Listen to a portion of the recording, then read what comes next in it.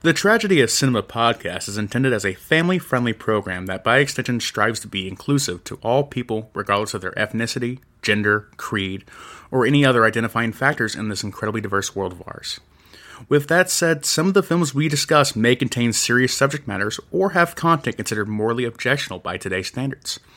We do not intend to condone or dismiss these aspects of these films, but our primary focus will be on what we believe the film succeeds at, some fun facts, and our personal enjoyment factors of each film.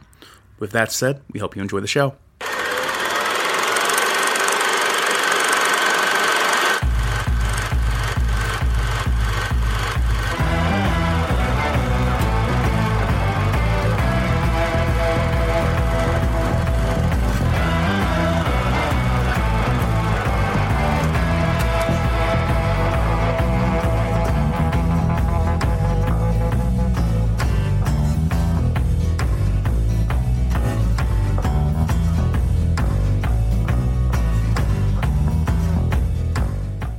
All Tom Hanks wanted was a quiet vacation at home. This is what I need, Carol. I need this. Welcome to Mayfield Place. A typical street in the burbs. Morning, Walter. Where nothing much ever happened. Walter's dog just took a dump on Rumsfield's lawn again.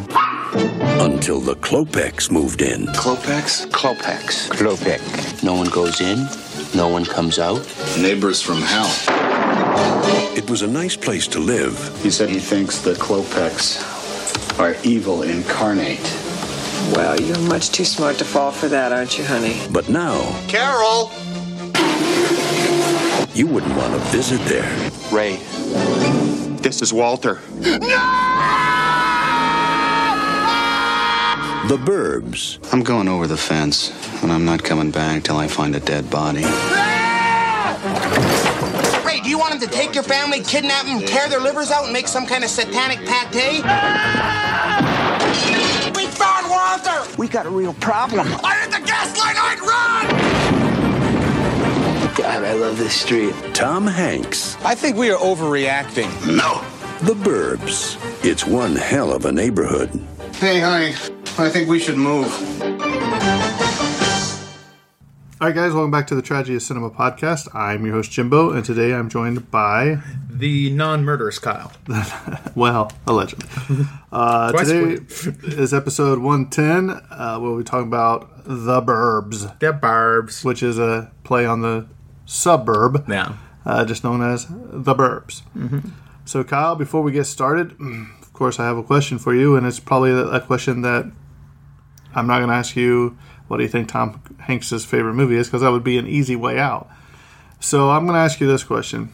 After watching this movie, how would you have handled the neighbors? How do you mean I would handle the neighbors? Like if I was in his situation? How In his situation, how would you have handled it? Would you have just called the cops right away? Would you have went all detective like these idiots tried to do? I think the answer is... I would never bother to notice. It's the real answer. Such a homebody. You have my headphones because on. Because Kyle is the people in the house. I am the people in the house. That's right. Yeah.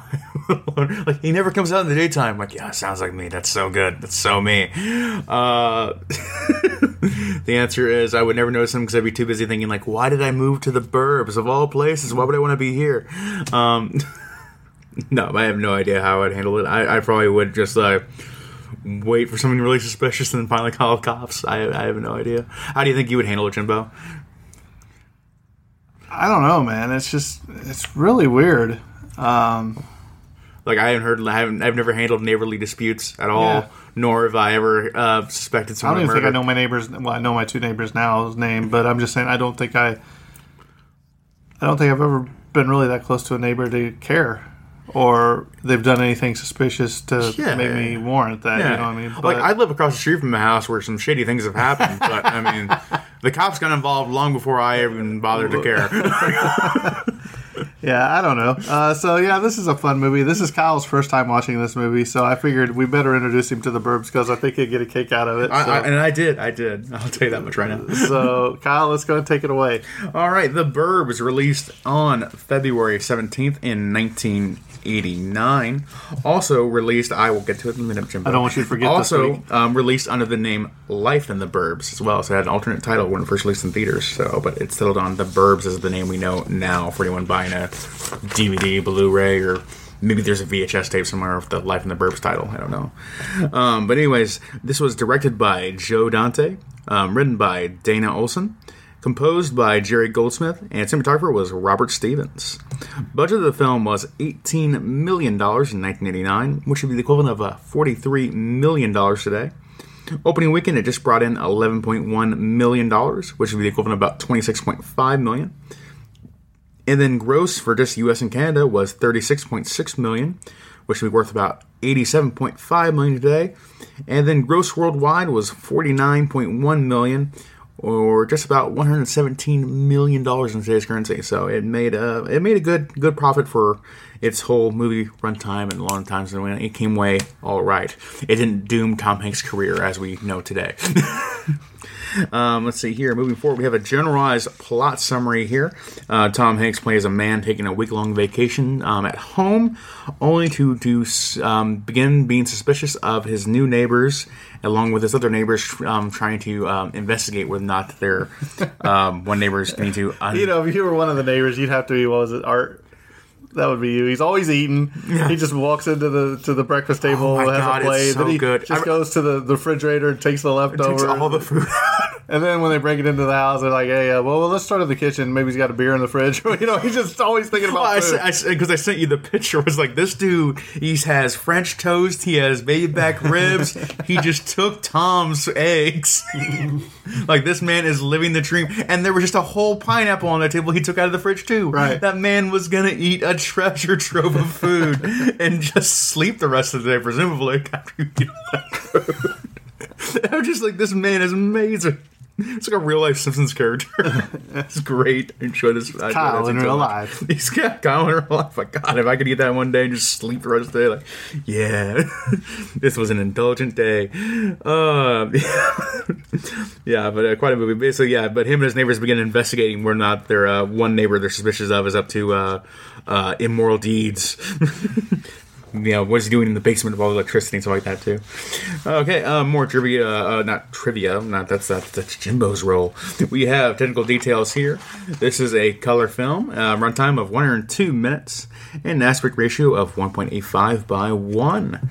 Then we're going to move on here to the, let's see here. I've done technical details, plot summary, and synopsis, done that stuff. Okay, awards. It was only nominated for one award in 1990, where it was nominated for the Best Young Actor starring in a motion picture to Corey Danziger, and that was for the Young Artist Awards in 1990. As I said before, 1990. Moving on to the cast here, I'll just start with Corey Danziger real quick. He was actually playing, I believe it was Nick Peterson, who was Ray Peterson's son, played by Tom Hanks. Tom Hanks, of course, plays Robbie Peterson.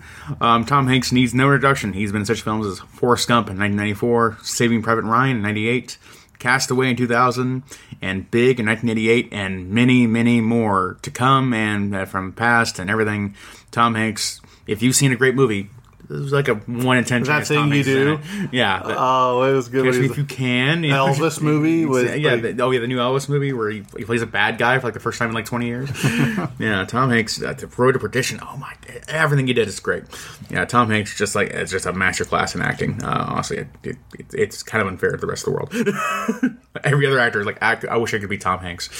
Next up, we have Carrie Fisher playing Carol Peterson. Carrie Fisher, of course, also legendary actress in her own right in the Star Wars films from 1977 to 2017 or 2019, depending if you count the last one. The Blues Brothers in 1980, and When Harry Met Sally in 1989. Carrie Fisher, of course, legendary actress in her own right as well. Many other films under her belt, as well as a script out for 20 years and all that kind of stuff. This film is kind of like a subtly all-star cast in many ways. Mm-hmm. Next up, we have Bruce Dern playing Mark Rumsfeld. Bruce Dern can be probably most easily recognized in movies like the Hateful Eight in 2015.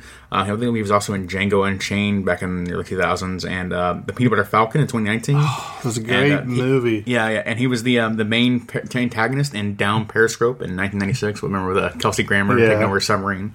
So Bruce Dern, also great actor himself. Then we got Corey Feldman, another great actor as well, playing Ricky Butler. Corey Feldman was also in movies such as Stand By Me in 1986, The Lost Boys in 1987, and The Goonies in 1985. So awesome actor there. Then we got Rick Ducommun playing Art Weingarter. Rick Ducommun was also in movies in The Groundhog Day in 1993, Blank Check in 1994, and Encino Man in 1992.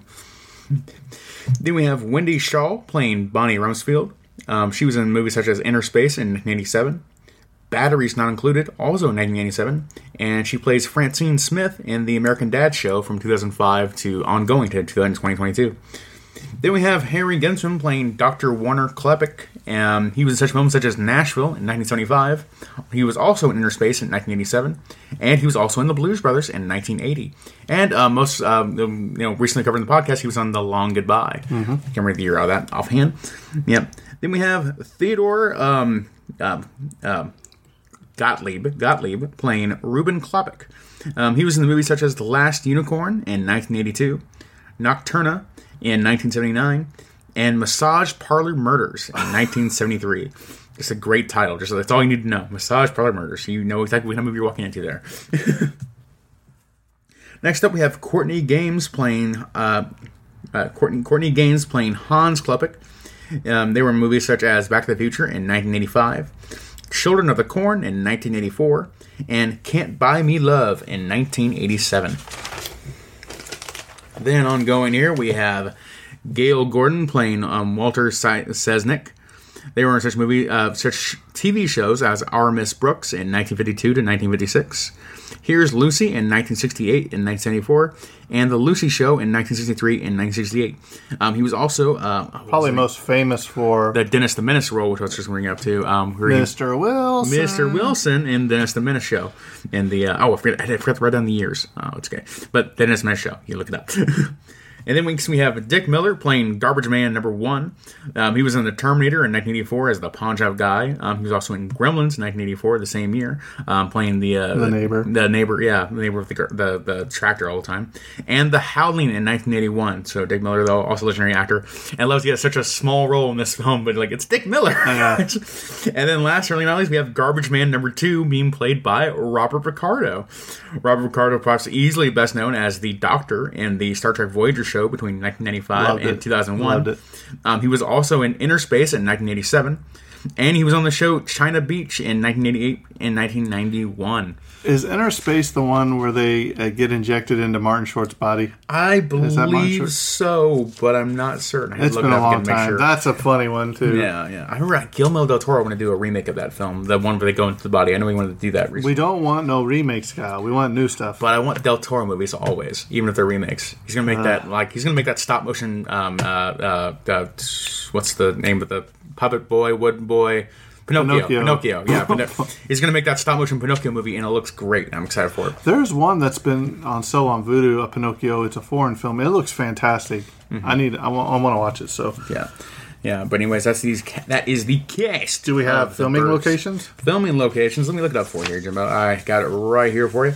I believe it was just filmed in Universal Studios stage sets and the Colonial Street backlot of Universal Studios. So this was a backlot California. Right. The interesting about this movie is I think they said not since Lifeboat, I want to say, that it all takes place on the same set. Like they don't have to go anywhere. Yeah. There was talk of them when they do this movie where they have to follow them and go other places offset, but they thought that it would take away from the integrity of the movie, so they decided just to keep it all right there about the nosy neighbors, Yeah. It plus has almost like a the cabin fever mindset, but in the burbs, and I kind of like that idea. So keeping it only in the one location really does help with that kind of feeling like everyone's trapped in this one place, obsessing over one thing, and they don't see the world outside around them.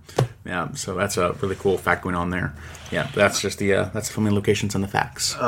When Ray and Art break into Walter's house, a picture of Walter and Lucille Ball is on the table. Ball and Gordon co-starred in the 1948 radio show My Favorite Husband and television shows The Lucy Show, Here's Lucy, and Life with Lucy. The Klopeks named their Great Dane Landru probably after Henry Landru, a notorious French serial killer. Which, if you're up on your serial killers, that was probably a clue. Too bad they didn't put that together in the movie. That would have been a funny thing too. He knows all the murders personally. Right. Early in the movie, when Corey Danziger is eating breakfast, a box of Gremlins cereal can be seen on the kitchen counter in the background. Yes, Kyle, it was a real cereal. The Gremlins cereal? Yes. And there's also a Mr. T cereal. Was there ever, they ever tried doing a cartoon of that show? I feel like they should have done a Gremlins cartoon someday. It's coming out. Oh, yeah, they are. That's right. They are making whatever it is. It's like a CGI thing, isn't it? We had this talk before. Right. Yeah. That don't also. But Corey Feldman was also in Gremlins, so... Mm-hmm. In the Klopek basement, there is a sled with the name Rosebud, which is a reference to what movie, Kyle? Citizen Kane. Which we've covered on the podcast, which, you watch that movie, you have more questions than you do answers when you watch that movie, you know what I mean? There was no one there to hear Rosebud, for instance. Right. Prop master Mark Jameson was charged with making fake dog poo because the actors complained that they didn't want to step in the real thing. Whatever. You're getting paid money, do it. The mixture what do you do? Just make some brownies and you clump them together. The mixture included canned dog food and bean dip. It was loaded into caulking tubes and squeezed out where needed. Oh my God. I think I'd rather just step in the real thing. You know what I mean? At that point, yeah, it's not much of an improvement. I would think you just put some brownies and dish them up together and just throw it on the ground, done. You're going on like a standard definition television. Did you notice? Did you notice at the beginning when the dog does that and?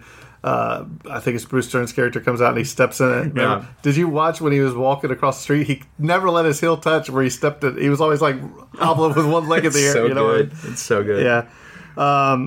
At the very beginning of this movie, when the camera starts to pan down, this is one thing that Kyle hit me up right away. He's like, "This is amazing," because it goes from the Universal logo and it like Google Earth all the way down to the world, right? And then it comes down in this amazingly detailed miniature, which I was astounded by, and like I was complaining to Jimbo because I'm like, today it'd be cheaper and easier, and it would be the right decision to do just to have a drone come down vertically and then swoop around the neighborhood and be the whole thing and we just film it that way. But that miniature was so good and looked so cool and amazing just to see how well someone made it that I almost got upset by that fact. Yeah. But there's a street sign when it comes down that says Mayfield Place. Mayfield was the town where the Cleavers lived in Leave It to Beaver. This movie was filmed on the same lot. And also, there's been many other TV and film shows that were shot on this backlot as the following: Desperate Housewives, The Munsters. Mm-hmm.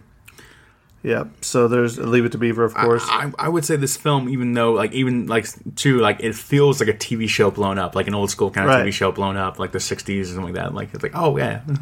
So, really appreciate it. There is one family at the end of the street who are never seen until the end, and the occupants of the house between Walter and Rumsfeld. Their last name is Fennell, a reference to producer Michael Fennell, which is seen on the side of their Chevrolet Astro van as Fennell Plumbing. Screenwriter Dana Olson cameoed as a cop in the movie. Also, she was inspired by this movie by her own neighborhood, where there was a family where they were hardly ever seen and they didn't take care of their lawn. Mm-hmm. The trailer features music from Neil Simon's comedy Murder by Death. Have you seen Murder by Death? Murder by Death, yes, I have. Starring Alec Guinness. Yeah, yes. It's a good movie. Excellent movie. It's okay. It's no clue. But nothing really is. Right. Yes, once again, we have a Michael Jackson reference. Michael Jackson's famed chimpanzee, Bubbles, was a frequent guest on the set. He was brought to set and taken care of by the animal wrangler that brought and handled the dogs on the set. Oh, that's really cool. Too bad Bubbles couldn't get a cameo. Huh? Yeah, I'm sure from our last podcast, I'm sure someone tried to pin it okay, what if The Burbs was a musical starring Michael Jackson? Living in the burbs. Oh boy. Ray shows Carol the book on satanic rituals, the theory being the Klopeks have taken Walter for human sacrifice. Carol says to Ray, "I wouldn't have missed this for the world. A week in Jonestown," which is obviously a ghoulish reference to the Reverend Jim Jones and his religious cult, the People's Temple. Oh gosh. Reverend Jones moved his followers to South America. Another thing that points you to the thing that you think they're Satanist is when the Klopeks house address is 669. When Ray and Art use the heavy door knocker on the door, the 9 slides down, changing the Klopeks house number 2. You guessed it. 666, which is considered the mark of the beast in biblical terms. Walter's toy poodle, Queenie, the white poodle that goes take a crap on the lawn, was played by the same dog that played Precious in, yes, The Silence of the Lambs. Hello, Currys. The filming location of The Burbs was also set for another Tom Hanks film, Dragnet, for the character Connie Swell's house. I haven't watched Dragnet in forever because I need to check that out again. I don't know if I ever watched that. I watched the TV show, but I don't think... I'm not saying it's good, but I'm saying it's worth it. There's a shadow of a noose on the wall over Uncle Reuben's right shoulder when the neighbors first visit the Klopek's house. I noticed that, so that was pretty foreshadowing. Who doesn't have a noose in their house, though? It's not unusual. The music that plays when Lieutenant Mark Rumsfeld is introduced and throughout the movie is a variation of the main theme from Patton, which was also composed by Jerry Goldsmith. Cool. Jerry Goldsmith's been in a lot of films, too. Not quite as good as John Williams, but I'm sure he's got a lot under his belt, too. I feel like John Williams has cast a shadow on Jerry Goldsmith's on everybody. on everyone, but also specifically like he's kind of unsung. Of he's done a lot of great work in the industry for his entire career. I think we'll do a real talk of just the music industry and movies. Breaking down John Williams, Jerry Goldsmith, different composers and what movies are already credited. They're all and it's it's astounding how many movies they've done that made incredible soundtracks too, so memorable. I was oh wow, right. It's amazing to think they all came from the same person to some degree. Right. Yeah. Although the painting at the beginning of the film depicts it taking place in Des Moines, Iowa, when it comes down, it's actually pretty much filmed in the Chicago area. Which is why didn't they just drop it in there? You know what I mean? Yeah, in there. But, because there's Illinois license plates on the garbage truck and etc. So you can easily see it's supposed to be in Chicago. Yeah. Or Illinois, yeah. In the scene at the Klopek's house, Bruce Dern is fascinated by one of Dr. Koplik's paintings, turning it upside down and then back again. That painting appeared in the opening sequence of an early episode of Rod Serling's Night Gallery. Jerry Goldsmith's score being played during the fight scene in the ambulance car was reused in Gremlins 2: The New Batch when the Bat Gremlin escapes the lab and flies around New York City. I love Gremlins 2. Yeah, Gremlins 2. It's a parody of the first movie in a way that I love so much. Right. It's an anti-sequel movie. I think that's what it is. Tom Hanks improvised the scene, which is probably one of my favorite scenes of this movie, where he picks up the gurney and he just throws himself into the ambulance, remember? Face down. And when he walks out of the house, dude, and he's got his eye almost popped out of socket, and he just looks like he's having a bad day. Like he just seen the war, man. Yeah. Vic the Garbage Man, as Kyle stated, was also in the Gremlins. So not only did Dick Miller, and then you had Corey Feldman, and you also had Joe Dante. Those three were the crossover from Gremlins. This film was shot in sequence and was filmed during the writer's strike of 1988. The film was rushed into production to avoid a Writers Guild of America strike. Principal photography began the same day the strike went into effect, May 19, 1988. Although Dana Olson, the writer, appeared in the film, he was prohibited from contributing anything to the script while on set. For this reason, Joe Dante encouraged the actors to improvise many scenes. Oh, wow. One example was the moment when Rumsfeld rips the Klopek's wallpaper, an ideal from Bruce Dern. Rick Ducommun ad-libbed many of his lines, including the "Satan is good, Satan is our pal" dialogue. And Tom Hanks and Carrie Fisher came up with the idea of playing along with the Jeopardy at home. So I guess they weren't allowed to change anything to the script, but they could ad-lib, you know what I mean? Yeah. Without being told what to do because of the strike. Yeah, because you couldn't have any input at all. He was on the film. That's kind of interesting, little politics around there. Right. According to Joe Dante, Tom Hanks was hesitant to do the movie because it was the first time he was playing a dad. Hanks was concerned that this would prevent him from returning to the types of roles on which he had built his career up to that point, but Dante said Hanks was willing to go along with it. Which, Tom, I think you made the right choice because your career took off after this, unbelievable. Yeah. And I think regardless of this film, his career would have been great. It's kind of nonsensical how much Tom Hanks has been in so many amazing Bosom movies. Buddies, man. That TV show where they dressed him and I can't remember his name, dressed up like girls to be in that dorm. Mm-hmm. It's a good TV show. Yeah, it's a good TV show, and just so many things were just really, you had this. His career doesn't make sense from the outside looking in. He had all these amazing roles back to back. Yeah. When they break into Walter's house after going through the garbage, Art is seen wearing 2 wristwatches. By the way, that painting that the Klopek said, remember when Bruce is turning it upside down and all that in different ways, it's actually a depiction of surgery from the point of the view of the patient. I thought I seen an IV there, you know what I mean, when I was watching it. Oh, that makes sense. Yeah, that's a dark thing. Yeah. What very weird art to keep it at home. Oddly enough, weird art to keep anywhere. Oddly enough, when Art falls off the telephone pole and onto the shed, the sound effect that plays is that of a bowling ball knocking a strike. Steer, right? It's weird that it just made sense to me when I saw it, though. I didn't even think about it. Tom Hanks and Rick Ducommun really didn't get along during filming, according to Joe Dante, but Hanks was a professional and kept it loose. Corey Feldman was called in to meet with Joe Dante for the part of Ricky Butler at the Universal lot in his office. He had long black hair and wasn't exactly dressed for a meeting, which was due to the fact that he just came back from North Carolina after having wrapped filming on Dream a Little Dream. When he stepped into Dante's office, where Dante and his producer Michael Fennell, as well as casting contingent, were all very quiet and stated, he said, "I'm looking for Joe Dante." Feldman apologized to Dante for his appearance, and Dante immediately told him, "That's it. That is what I had in mind for the character," and Feldman was elated to hear it. That's great. Weird. This movie feels like a giant, like just a gang of friends having weird fun together. Yeah. Like it's so weird, man. The house where Ricky Butler lives, which is the same as where The Munsters was filmed, and the house where Tom Hanks and Carrie Fisher lived was also used for Leave It to Beaver. Most of the houses on the block where the film takes place were on featured TV shows, of course, Desperate Housewives being the latest. Carrie Fisher actually wore a wig that was pretty similar to her own hairdo, so in between takes she would take it off, and the cast couldn't tell the difference. But I'm sure they still insisted every time she put the wig back on, too. Or did she put the wig on, you know what I mean? Yeah, I don't know. I have no idea. During the scene where Hans brings the garbage bags inside the cans, he kept banging them until he got angry and went with it, which ended up in the final cut. Just get in there. Henry Gibson was not the first choice for Dr. Klopek due to his charming personality and diminutive stature.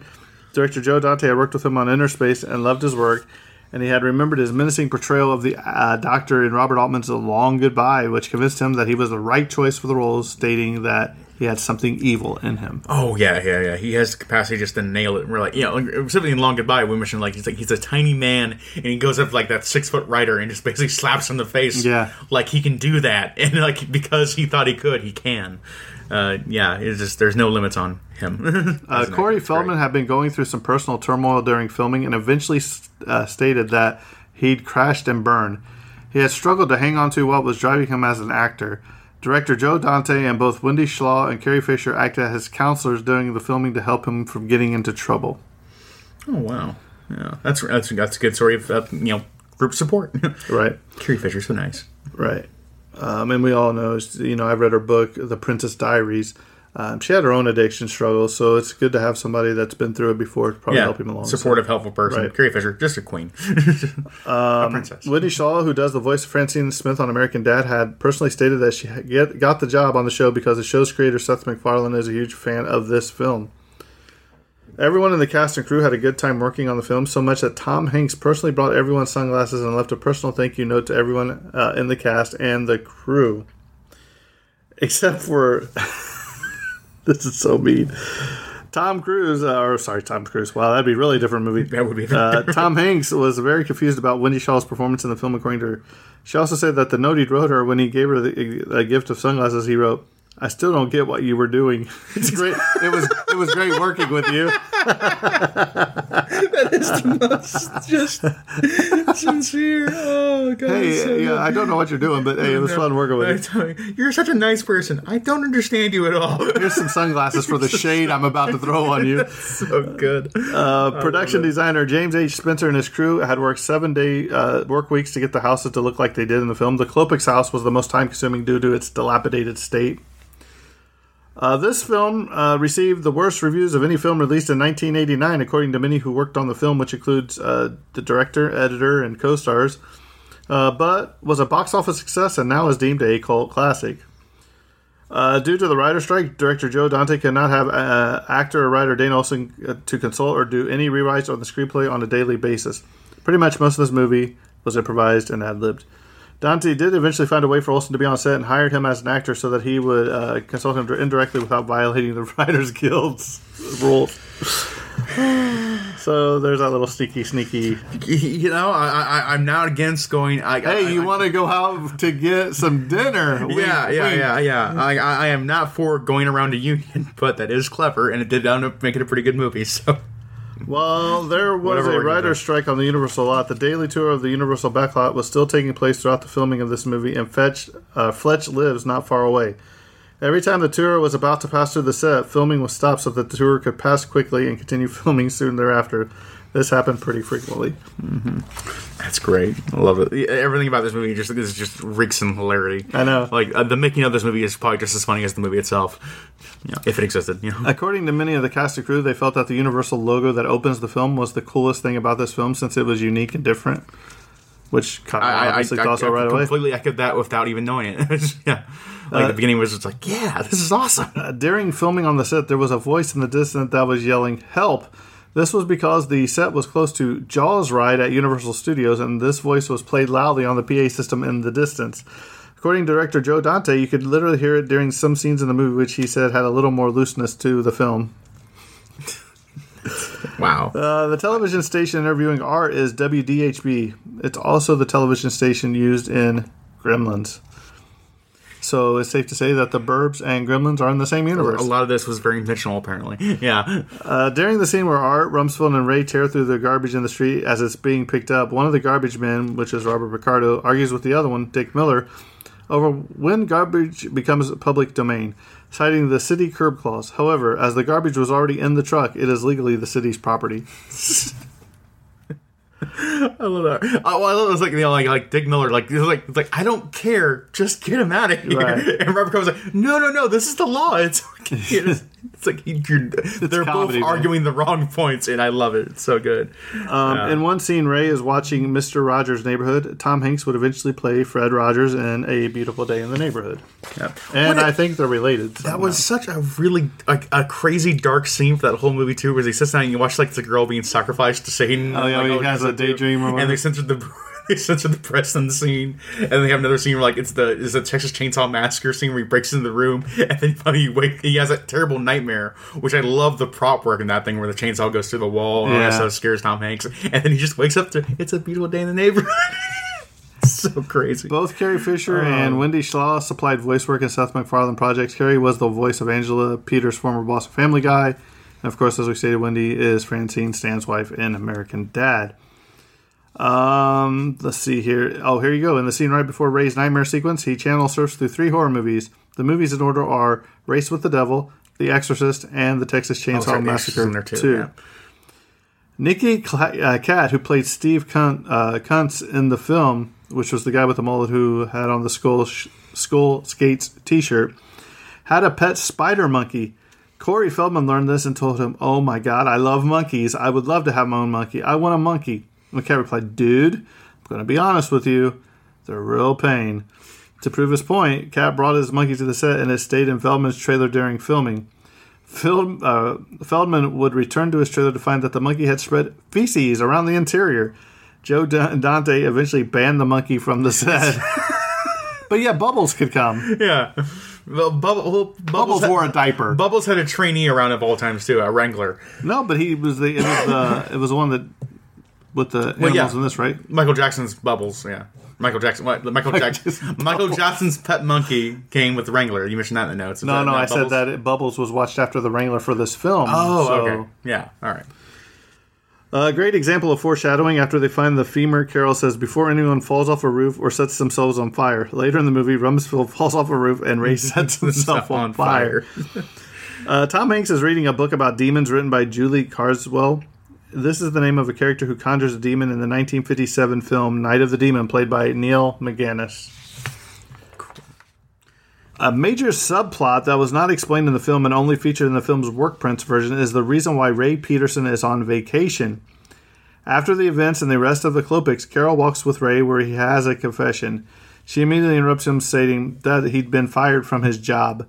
To his surprise, that she had known all this time and didn't say anything. However, some elements of this are still evident in the final cut of the film, in which Carol states that he's stressed and he would go back to work in worse shape than he was already, staying up late to spy on the Klopeks with Rumsfeld and Art, and in particular the third and final ending where he says, He's going on vacation to Corey Feldman for another week, which he seems odd since he was already on vacation to begin with.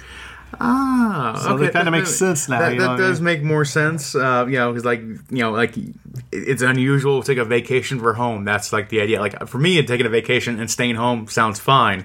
But for a lot of people, like you just went on vacation and you stayed home the entire week. That's called a staycation, Kyle. That is a stay. I know for it's poor called people a like stay. me. Yes, it's same thing with me. But still, you think modern suburbia lifestyle. Like, oh, you went on vacation. You went to Hawaii for a week. But like for me, it's like no, I stayed home and I didn't work. That was my vacation. Right. I didn't feel physically exhausted when I came home. It was great. The film was originally supposed to open and end with the theme from Mr. Rogers' Neighborhood. That would have been awesome if they played that as a zoom amazing, down. and the way that would have came full circle in his career, crazy. But that was before Jerry Goldsmith came on board and wrote his completely original score for the film. Which is also good. You do hear it when Tom Hanks is watching the TV show on his TV after his nightmare from the night before while drinking orange juice. This is still intact in Joe Dante's work print version of the film, which is on the newly remastered Shout Factory Blu-ray, Kyle. Which is what I watched for this podcast. Attaboy. Yeah. The line that Corey Feldman says at the end of the film was not in the original script. The director Joe Dante came up with the line, "God, I love this street," during the reshoots after the writer's strike had ended, and the final 20 minutes of the film had to be completely reshot and virtually eliminated Feldman's character. Dante broke the news to him, and he told him to say the line and that it would work out. Feldman admits now that Dante was right, as it is the line that his fans and fans of the film mention to him when they see him when Ray and Art break into Walter's house. A picture of Walter Gil Gordon. I think this is the one I've already said. Yeah, that was added onto here. So double notes. This Surprise, thing, man, my guys. printer is from the burbs. I don't know. Exactly. This film was originally going to be intended to be a spoof of the movie Rear Window. And there's one scene that depicts the homage during the rainstorm where Tom Hanks is looking at the Klopeks digging 3 holes in their backyard. Oh, okay. Yeah, that makes sense. All right. Yeah, I was thinking about like Disturbia and what was... Oh, yeah, it was Rear Window. That was too, yeah. When Ray leaves the basement after the explosion, you can see a rope pulled by a crew member to cause the awning to collapse. So, Kyle, since this was your first viewing of The Burbs, what's your thoughts, feelings? Yeah, it's like I watched the film and I actually really liked it. I thought it was really good. After doing this podcast, I feel even more just like I love how jovial this whole film and production was for the most part. Like it sounds like it was a crazy film to make and enjoy making, and I love all the fun facts that went on to like this film's legacy. And obviously, being one of Tom Hanks' earlier roles kind of makes it exciting too. So the more I think about the film, the more I really like it. Almost verge on love it. Where I'm probably gonna watch this a couple more times in my life at least, and really just kind of get a nice little kick out of it. It's a good like lay back and just let the madness ensue and just enjoy how ridiculous it is, and I really do appreciate that a lot. So overall, I'm saying this is a very good film, well worth watching, especially if you're a Tom Hanks fan or just a movie fan in general. Oh yeah, it's a great movie. I like how when a director directs a movie and they add stuff from another movie like Gremlins, where they have the same news people, and I just think it's pretty well done. Carrie Fisher, probably most notably known for Princess Leia. Man, she did a really good job in this film too. There's like Dick Miller, man. I know I had seen him somewhere, and I was like, man, this drives me crazy. I know I've seen him recently, and I couldn't remember what he was in.